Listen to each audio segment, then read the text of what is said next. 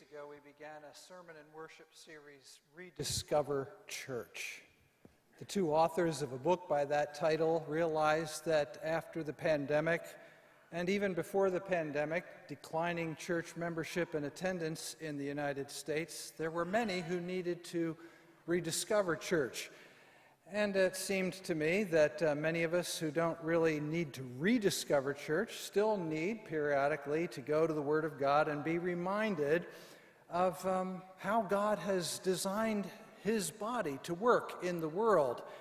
And so let me encourage you to be with us the next few weeks as we together dig into the New Testament and rediscover church or review what we already know.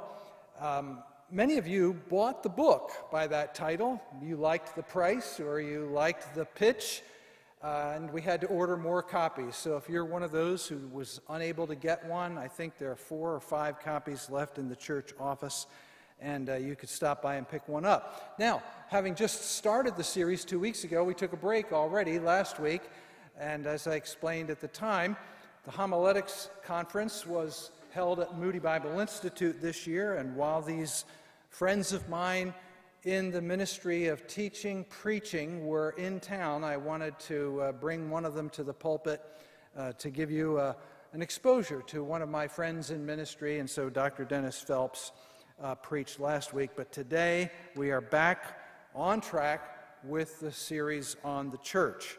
We're going to sing praising God for the Word before we open the Word. This is a hymn that we have sung before that reminds us that God, who spoke in the Scriptures and spoke in His Son, still wants to speak to us today through the open Bible. Would you turn with me to 414, and we'll stand as we sing.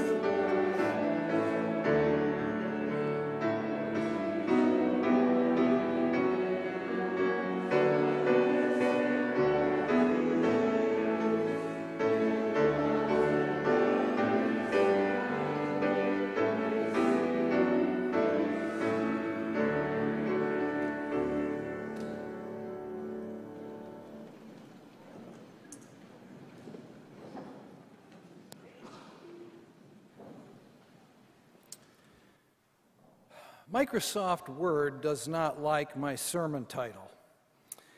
Every time I type it, I get the word underlined with that red squiggly line that says, this is not a word. But I'm going to use it anyway. It should be a word. I guess actually, now that I'm using it, it is a word. That's a nice thing about English.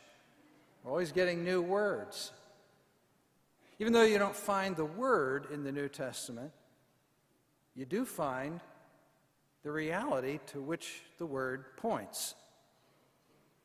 You read about the church, the body of Christ, in the pages of the New Testament, And you read things like love one another, honor one another, prefer one another, counsel one another, confront one another, meet together with one another. And I sum it all up by saying one another, one another. I want to talk this morning as we continue this series on the church about one anothering. For example, Galatians 5, verse 13 says that we are to serve one another in love. God has so designed his body, the church, that we are supposed to use our time, our talent, our treasure, our gifts, all to serve one another, like his Son, who came not to be served, but to serve, he said. We're to look for ways to help, support, assist, enrich, serve one another. And there's a church in Santa Fe, New Mexico, that has a sign over the door, the only entry into the sanctuary. It says, servant's entrance. There's no way in or out except the door of service. And then in Romans chapter 12, the Apostle Paul urges us to be devoted to one another in brotherly love and then to honor one another. The King James Version says, pretty literally, it's a good translation, to prefer one another, to give preference to one another. During the Iraq War, Marvin Savage, a reporter with CNN, was embedded with some Marines and had spent some weeks hanging out with 4 Marines in particular in their foxhole, and had been telling those who watched on television how these Marines had been looking out for him, about the many hardships that they faced, and how they looked out for one another. And he turned to the 4 and said that he had clearance from their commanding officers to let them use his video phone to call home. And the 19-year-old standing next to him asked if instead he could let his platoon sergeant have that privilege to call his pregnant wife back in the United States. He hadn't been able to talk to her in a few months. The reporter, Savage, was visibly moved and said sure, and the Marine ran off to find the sergeant. Savage recovered after a few seconds and then turned to the other 3 Marines who were still sitting with him and asked which one of them would like to go first, and one of them spoke up and said, "Sir, if it's okay with you, we would like instead to call the parents of our buddy who was killed last month and see how they're doing." And at that, Martin Savage broke down and was unable to speak on camera. All he could get out before signing off was, "Where do you get young men like this?" Well, loyal Marines know the answer to that. Let's ask the question of the church. Where do you get young men and women, boys and girls, who prefer one another, who give preference to one another, who honor one another like that? Well, maybe, let's pray so, God finds a few right here as we one another. Another one another in the New Testament is to bear one another's burdens. Galatians 6. Anna had never felt so alone. Her husband, Herman, was in the hospital needing surgery to repair a hernia, but the fact that he also had Alzheimer's complicated it, made it anything but a routine operation. The doctor visited Herman's room and told Anna that after surgery they were going to have to put arm and leg restraints on Herman because they were afraid that in his confusion he would pull the IVs out and or harm himself in some way, and they didn't have enough staff to keep constant watch over him. And Anna tried to envision what this was going to look like for her husband, and the image tormented her. What could she do? And while she's still pondering this, she heard a knock at the hospital door. She answered it, and it was Mike and Carol, a couple from her church. Mike and Carol were 30 years younger than Anna, but they had become friends through their involvement in the church. And Carol noticed the stress in Anna's eyes and was able to draw out what was troubling her. Mike and Carol didn't know what to do about it either, but they were on their way to a small group meeting, and they told Anna that their group would for sure pray about the matter. And about an hour later, the phone rang, and Anna picked it up before it had a chance to wake Herman up, and it was Carol on the phone. Carol said, after we prayed for you tonight, somebody asked, well, why can't the hospital nursing staff watch Herman?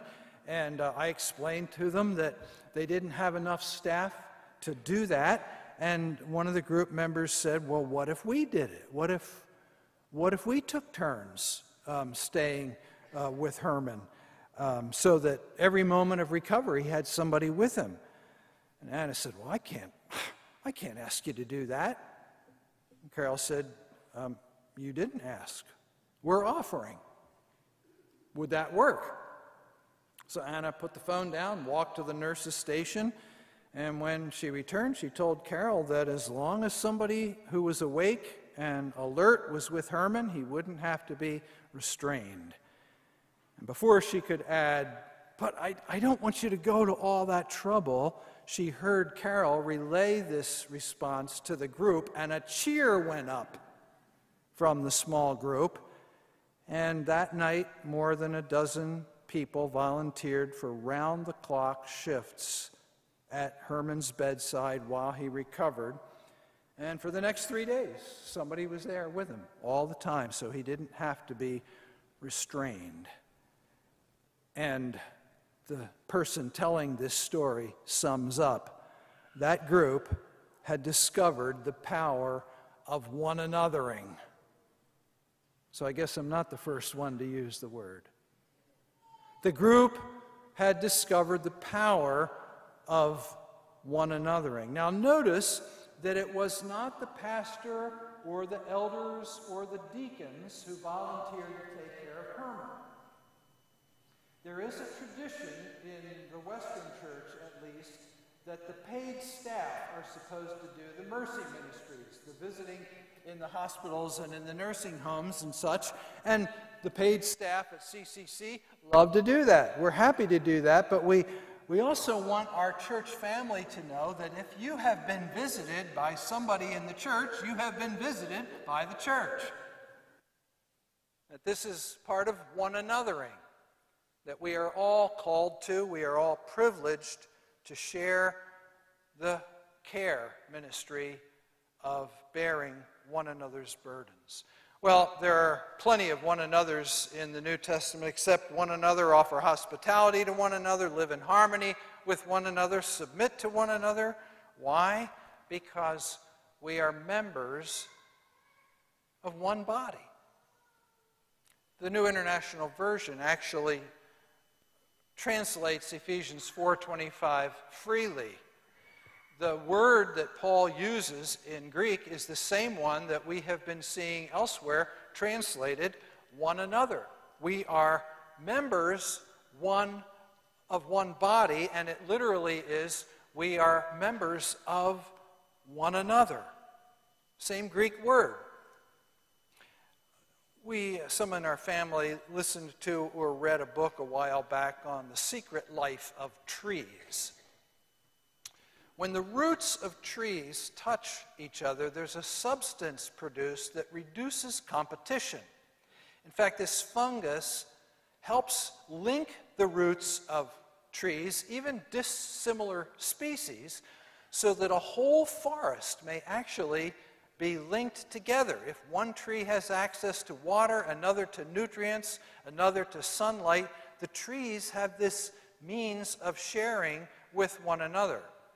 And like those trees in a forest, the church, Christians in the church, can support one another. We're connected. Now, the Apostle Paul did not know about the secret life of trees, but he did know that the parts of the human body are interdependent, And so the body became his favorite metaphor for the church. Here's just a sampling of what he writes in 1 Corinthians chapter 12. You can look it up on your own later. Verse 12, the body, he's talking about the physical body, but also the church, is a unit, although it's made up of many parts. And though all of its parts are many, they form one body. Verse 14, the body's not made up of one part, but of many, which is why the foot can't say to the hand, I don't need you, and the ear can't say to the eye, I don't need you. We need each other. Verse 21, the eye can't say to the hand, I don't need you. Verse 24, God has combined the members of the body so that there would be no division in the body, but that its parts would have equal concern for one another. If one part suffers, every part suffers with it. If one part is honored, the whole body is honored. Now you are the body of Christ, and each one of you is part of it. Body is the metaphor. Community is what the metaphor represents. No one is a Christian alone. God has put us into community, and it's even in the name of our church. I'm glad it's there. This isn't a throwaway line, is it? I read about a businessman who had to go on a trip, and he needed a suit cleaned before he left, and he remembered that across town there was a cleaning establishment that said 1 hour cleaning. So he went out of his way, took his suit to it, and filled out the ticket and said, I'll need this afternoon. And the lady said, well, we can't have it for you until Thursday. And he said, I thought you were 1 hour cleaners. And she said, oh, that's just the name of the store. I hope that this is not just the name of the church, that we can safely ignore the implications of it. One anothering is implied even in our church's name. It's a commitment I hope that we will keep. One anothering includes not only the acts of mercy and kindness, the kind of care that small group showed for Anna and Herman. One anothering sometimes means getting in one another's faces. Colossians 3 says that we're supposed to teach and admonish one another. Both. While teaching spells out what the Bible says, admonishing gets real personal about it. If I lead an adult Bible fellowship in a discussion of forgiveness, that's teaching. But if later in the week I meet with someone and say, brother, your unforgiving spirit is eating you alive, that's admonishing. If I cast a vision for fidelity in marriage, that's teaching. But if I meet with a friend later in the week and say, I am concerned about your relationship with your wife, if I'm not mistaken, you've been spending an unusual amount of time with this other woman, that's admonishing. The Bible says we're supposed to do it, both of it, teaching and admonishing to one another, for one another. Similarly, Romans 15 says that we are to instruct or counsel one another. This is the kind of thing that's supposed to be happening regularly in our churches, including this one. That we're not just waiting for the professionals to straighten our brothers and sisters out, to be honest with one another, and where necessary, confront one another, instruct or counsel. The word counsel is hard to capture the meaning of the Greek in just one English word. It does imply confrontation, getting upfront, personal, and, for lack of a better word off the top of my head, a little bit nosy with one another. Get right in one another's faces. The movement that John Wesley started stressed in the small groups of the Infant Methodist Church mutual accountability. Before somebody could become part of that community, they would be asked a series of questions to see if they were serious about living in mutual accountability. Listen to these questions and imagine them being asked of prospective members in the United States in our own time. Does any sin, inward or outward, have dominion over you? Do you desire to be told of your faults? Do you desire to be told all of your faults, and that plain and clear? By this point, if I were advising a bunch of pastors about how to conduct a new membership process, they'd all be laughing by this point, just trying to envision people being here. Consider, do you desire that we should tell you whatsoever we think, whatsoever we fear, and whatsoever we hear concerning you? Do you desire that in doing this, we should come as close as possible, that we should cut to the quick and search your heart to the bottom? Now, there's a small group that took seriously what Paul says in Romans 15:14. Counsel one another. Well, the New Testament has more one another's than we have time for this morning. Do a search on your own. Get out a paper concordance or go online and do a Bible search of all the one another's in the New Testament. Greet one another. Stop judging one another. Accept one another. Bear with one another. Forgive one another. Well, this one sums it all up. Love one another. John 13, verse 34. This is Jesus talking. Love one another. Whether we're talking about the tender acts of mercy and grace or whether we're talking about tough love accountability, the church's members are supposed to one another, love one another. And Jesus' words are echoed by Peter and Paul and John. He himself goes on to say that this is going to be the mark of the Christian. This is how people watching the church are supposed to be able to figure out that we are Jesus people, that we love and attempt to follow Christ. How? Love one another. And that's how people will know about Jesus. 5 o'clock on a Friday afternoon, Jeff was looking forward to going home after a demanding week, 80-hour week in the workplace. Have some dinner, kick back and relax. The phone rang and a voice said, "Jeff, it's Jimmy." Jimmy was a guy that Jeff knew who was suffering from several AIDS-related illnesses. And Jimmy said, "I am really sick, Jeff. I've got a fever. Please help me." And Jeff was angry. I mean, he did not want to hear from Jimmy after the kind of week he had, but he promised that he'd be right over. And the whole drive over, he was complaining to God about the inconveniences. The moment he walked in the door, Jeff could smell the vomit. Jimmy was on the sofa, shivering, distressed. Jeff wiped his forehead, got a bucket of soapy water to clean up the mess, managed to project a facade of concern, even though inside he was still stewing.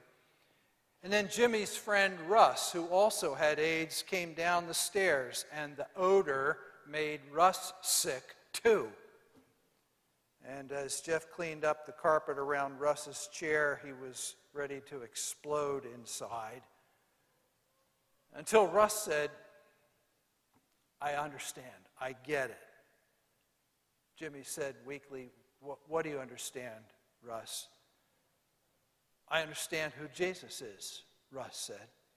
"He's like Jeff." Weeping now, Jeff hugged Russ and prayed with him. And that night, Russ trusted Jesus Christ as his personal Savior. God had helped Jeff, despite himself, to model Jesus-like love. This is how it's supposed to work. This is not supposed to be an unusual story. Our Lord Jesus said, this is how people are going to know you're mine. You one another. You love one another. And friends, you can't do this by yourself. By which I not only mean you need God's help, I mean you can't do it alone. You can pray when you're by yourself. You can read the Bible by yourself, but you can't one another by yourself. And so the Bible says, meet with one another. Hebrews 10, don't give up the habit of meeting together. Some are in the habit of doing that, don't you? But rather, encourage one another. Come together. Encourage one another. This is not an option. All of the one another's of the New Testament are imperatives. You remember that from English class? Indicative means this is what is the case. Imperative means you do this. You're supposed to do this.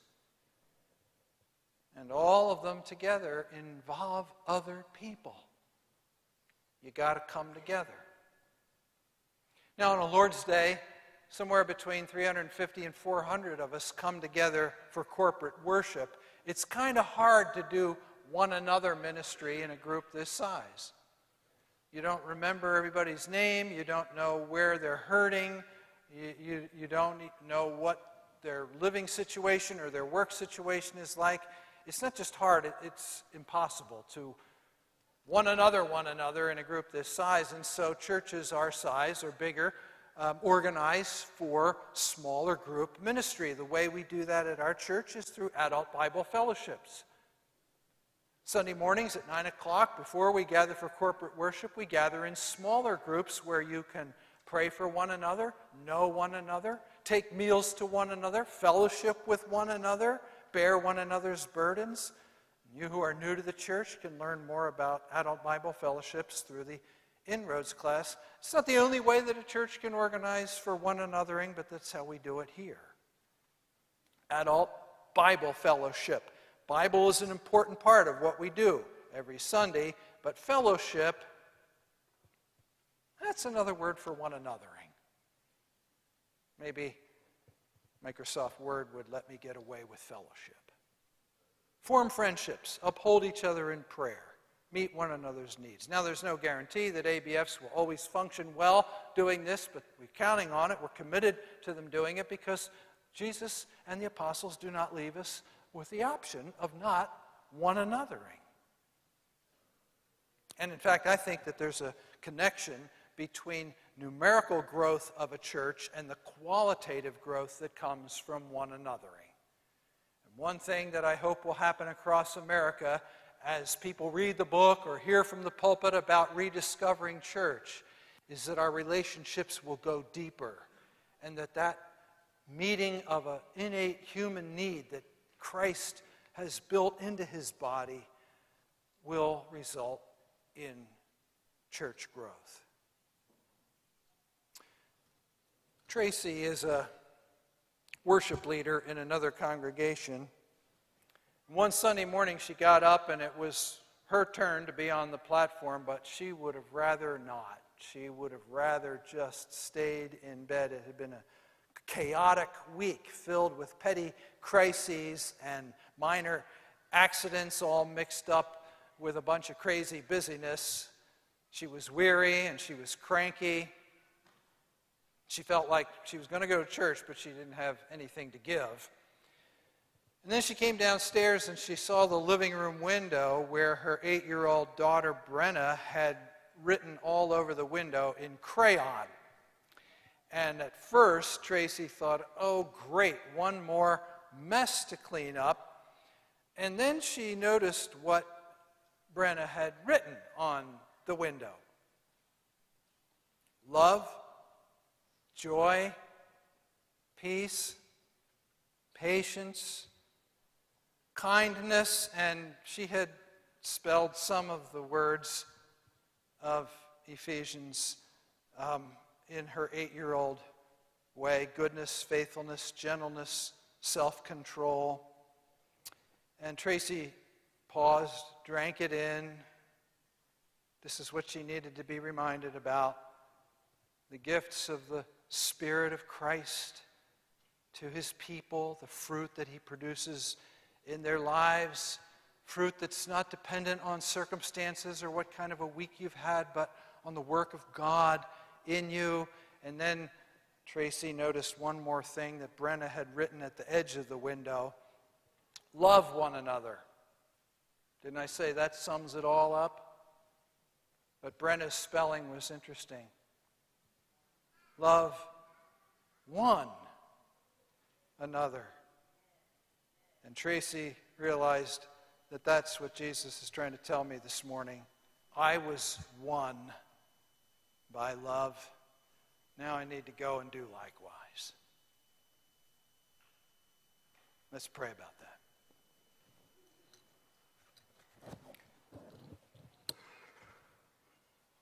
Father, we sang praise for your word,